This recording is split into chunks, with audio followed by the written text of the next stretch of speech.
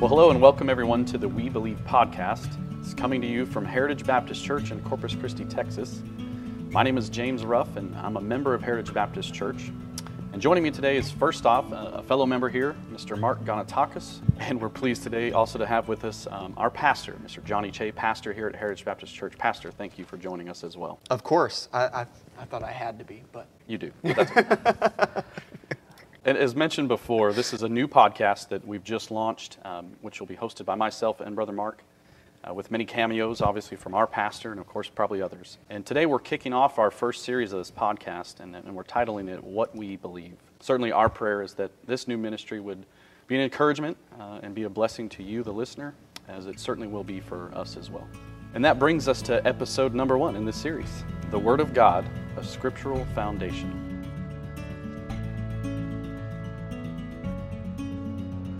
All right, without further ado, gentlemen, let's get into the Word of God today, shall we? Yeah, we just have 3 simple questions we want to focus on today. 1, what do we believe about God's Word? And 2, who is the Bible for? And then 3rd, how are we supposed to use the Bible? So if you visit our website, directly on the website it says, we believe in the Holy Scripture, accepting the writings of the Old and New Testaments, and the plenary Word of God, verbally inspired in all parts, and therefore wholly without error, and altogether sufficient in themselves as our only infallible and authoritative rule of faith and practice. We believe that God has perfectly and infallibly preserved His Word in the King James Version. So I know that sounds like a lot of information, but Pastor, if you could maybe unpack that a little bit for our listeners. So, first of all, what we believe about the Bible is that it is the final authority in all matters of faith and practice. And the safety that comes from that is when you build your foundation upon something that's shifting, it's just not going to work. Jesus talked about that, and he was saying, I will compare a man who hears my word and does it as a man who builds his house upon a rock. So, as a church, the reason we are able to function, the reason we are able to live soberly, righteously, and godly in this present world is because we have something that is unchanging, and that is the Bible.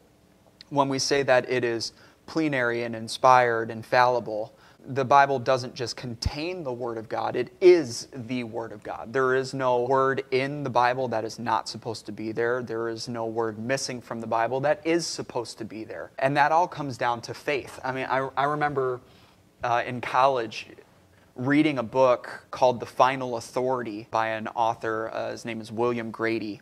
I mean, you could hammer a nail in with that book. I mean, it's huge. But what he ended up saying is, look, you could replace this entire book with 2 words, have faith. And we have faith because, so we believe that God is perfect, that He is all-knowing, all-powerful, that He is the great I am of the Bible, correct? It doesn't make sense to me to believe in a God that is powerful enough to inspire His Word, but then not powerful enough to preserve His Word. That doesn't make any sense. And He promises in the Bible, heaven and earth shall pass away, but my word shall not pass away, right?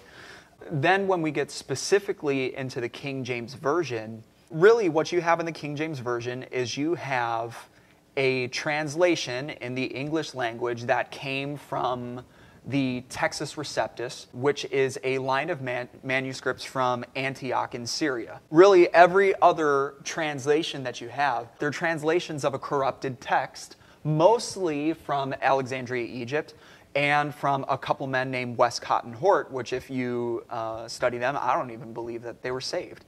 What do we believe about the Bible? We believe the Bible. We have faith that God has inspired His Word through holy men as they pen the Scriptures, and that He preserved them for us today in the English language.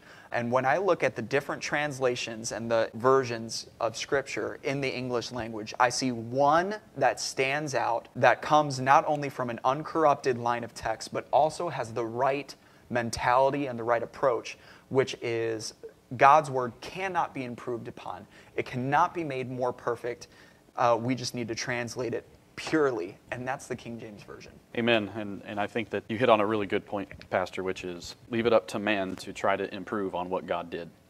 Well, okay, so people have this ideology that God's Word over time, because it was inspired in the originals, right? Really nobody argues that. But over time, through copyist error and all these different translations, things have gotten changed. It's very interesting that the same people who believe the Bible is imperfect are the ones who believe they're going to make it perfect. I mean, just when I ask people the question, do you believe in a God who is powerful and amazing enough to inspire His Word but not preserve it? They can't answer that question. When I read the Bible, it's powerful, it's perfect. There are no contradictions. You just can't improve on it.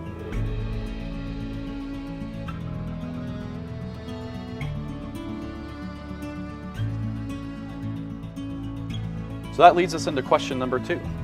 And that question is, who is the Bible for? And we believe, the Bible's for every Christian. We have to have a reference manual, if you will, to know how to live the Christian life. And I kind of relate it to my time in the Navy. I went in because I wanted to serve my country and I wanted to get an education on electronics. And I came to the conclusion that the Navy was the best place to do that. There you go. And so yeah, I joined up and I got into school and got into about my first couple weeks and started realizing after, they're stacking your desk full of these manuals that are about 10 feet tall. There's no way I'm going to memorize all this stuff. But one Did thing they at least have pictures?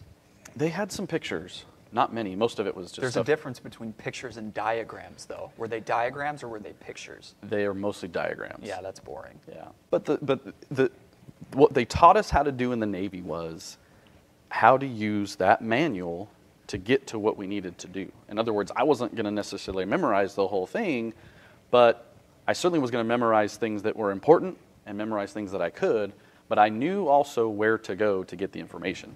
And if I had a piece of equipment break down, I wasn't going to go get the information to fix it in a magazine. I was going to the instruction manual. Absolutely. I work in the automotive industry, and we have many manuals and diagrams and plenty of pictures to help us as well. But without those, you would be lost trying to figure out what you're doing for everything, wiring, specifications on torque. And the Bible's a lot like that. When you want to know something, maybe as a new convert, you want to understand soul winning, or maybe as a new parent, you want to understand how to raise your kids for God. A lot like your Navy manuals and a lot like my automotive manuals, that helps us in the right direction, and the Bible works very well for that as well. When did you join the Navy, Brother James? It was 1998. 1998, you were in the Navy, and you're learning all these things. Here's a question.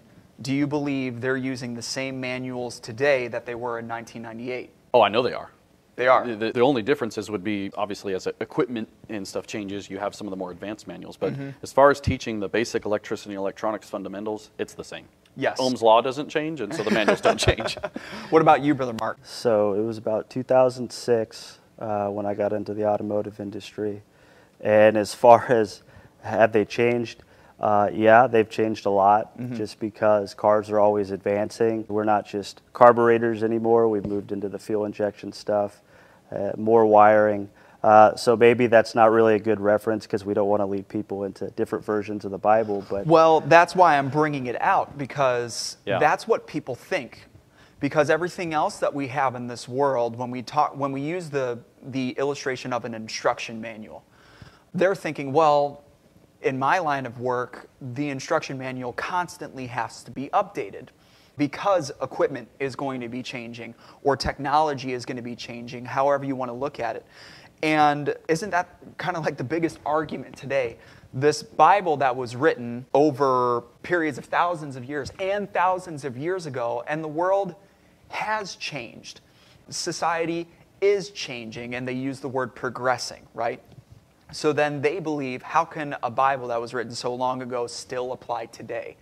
But that question, who is the Bible for? It is for every Christian. And I think they know that, but they're getting into this, but is the Bible still relevant for today? Yes, society is changing. And man's philosophy, that's constantly going to be changing. But like you said, Ohm's law doesn't change. The basic foundation doesn't change. I mean, seriously. Think about our Through the Bible series right now, and we see how we're constantly taking things that we're not supposed to take, looking over the fence at things that we're not supposed to be looking at. That has always been the human condition. That has never changed. And it's like people are thinking, oh, as the world progresses, the Bible is going to be left behind. The Bible is so far ahead. I mean, it's incredible. So yes, the Bible is still for everybody, and that's why we do need to read it. But how many times do I hear a parent saying, well, I just don't know if the Bible is going to help me raise a child today? Do we think that part of that problem too is there absolute moral objective truth, or is there not? And absolutely, we believe there is, and it consists of the words of God that we can go to for society today, because we've gone away so much from any kind of standard of objective morality or objective anything. Everything is subjective. It's what's my truth. Because of that, what kind of foundation can you go to say this is solid, this is true, it's forever, if you don't have the Bible? Well, you're not going to find it in anyone else. Man's philosophy, again, constantly changing. Man-made religion, it's too shallow. You can't build a family on that, just like you can't feed a child on sugar. There has to be something deeper to it. You can't? Yeah, no. Oh. Well, I mean, people try, for sure. But yeah, the whole, no, there isn't truth. You can have your truth and I have my truth. That's never been the case. And again, that's going to come down to faith. To read the Bible truly believing that God is going to help you through His Word navigate how to raise your family and navigate how to be the husband that you're supposed to be and the wife that you are supposed to be. Believing that God, the creator of mankind, knew when He wrote His Bible everything that we would need, no matter how much the world, quote unquote, progressed. So, Pastor, why is it important for every Christian to spend time in God's Word? 2 Timothy 3:16, all Scripture is given by inspiration of God. And we talked about that in the first one, and that's why it's our final authority in all matters of faith and practice, because when it's from God, He is the same yesterday and today and forever, and that is a solid foundation that you can build on. But also, it is profitable. It brings profit to you. It brings profit to your mind, to your heart, to your soul, to your spirit, to your family, your church. It is profitable for everything that you would need. It is profitable for doctrine, that's what is right. Reproof, which is what is wrong. Correction, which is how to get right. And instruction in righteousness, which is how to stay right. It's everything. It's everything that you need. And what did they say about, I think it was Paul and Silas, the men who have turned the world upside down have come. No, sin has turned the world upside down. The Bible is going to turn it right side up again. We don't need to fit the Bible into the world. We need to get the world to change and fit into what the Bible says.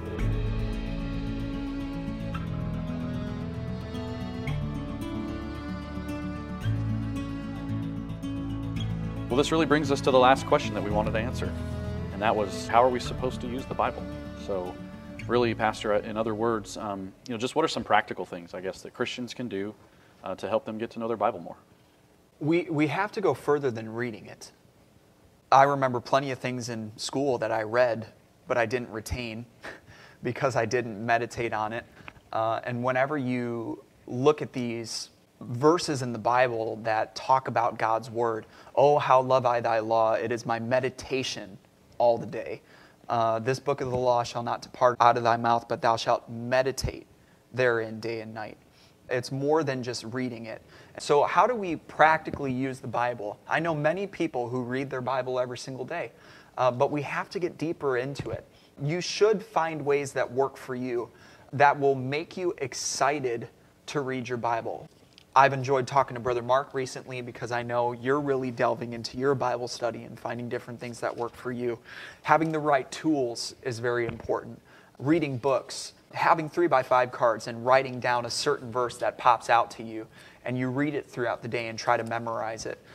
Sometimes I put a verse on my wallpaper, on my phone, or on my computer, something that has really spoken to me. There's so many things that you can do with the tools that are afforded to us today that keep God's Word constantly on your mind. So, from a real practical standpoint, just to kind of go back when we were talking about the manuals earlier, that's just one resource that I have, right, in the automotive industry.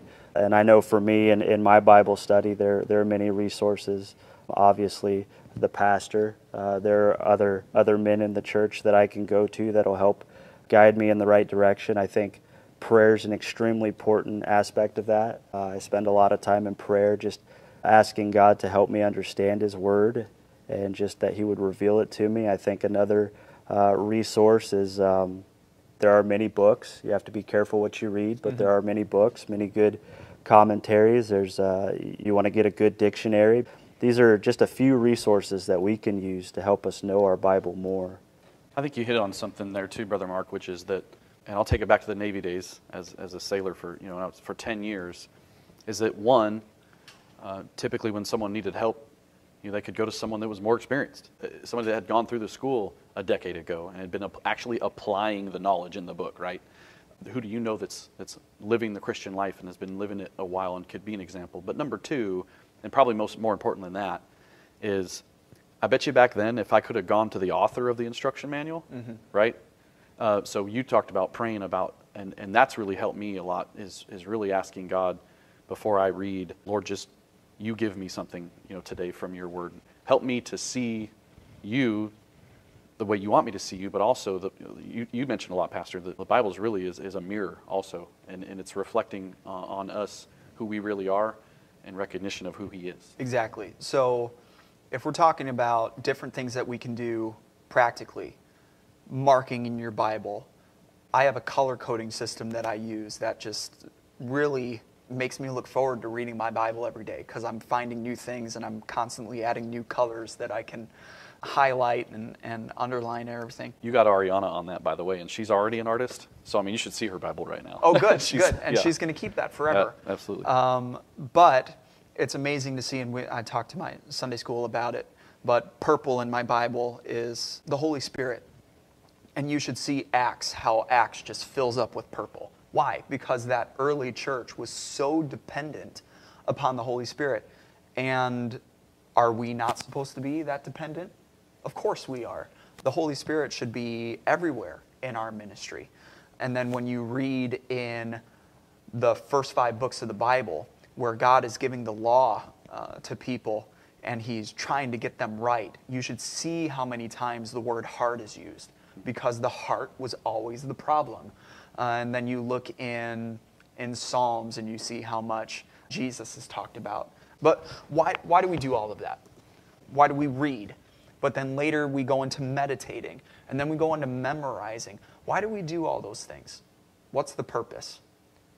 It's so that we can apply the truth to our life. It's a mirror to see where we need to change. What's the point of looking in a mirror, seeing all the things that we need to change, like James talks about, and then walking away and forgetting it? What's the point of knowing where to find something in your instruction manual and then saying, well, I'm going to do it my way anyways? Brother Mark, if I'm going to take my car to you and I'm going to pay you money to fix the car, I don't want you just going off of what you think is best. I want you following the book. And that is why people are hopefully coming to church. I want somebody who's going to open the book to me and show me what the book says about it. But I don't believe God is going to reveal His Word. I don't believe He's going to make it understandable. If He sees your heart and He knows you're going to read it and maybe you'll memorize it, but you have no desire at all to apply it to your life and to obey. If you're not going to obey, if you're not going to turn at His reproof, He's not going to pour His Spirit out on you. He's not going to make His words known unto you. And why is it important to have the Spirit poured out? Because He's the author. If we show the Lord through our heart, Lord, I am reading my Bible, I'm marking my Bible, I'm memorizing it, I'm meditating on it all throughout the day. I wake up and I think about it because I want to know what your word says so I can live according to your word. When the Lord sees that in people's hearts, that's when He starts revealing His word unto people.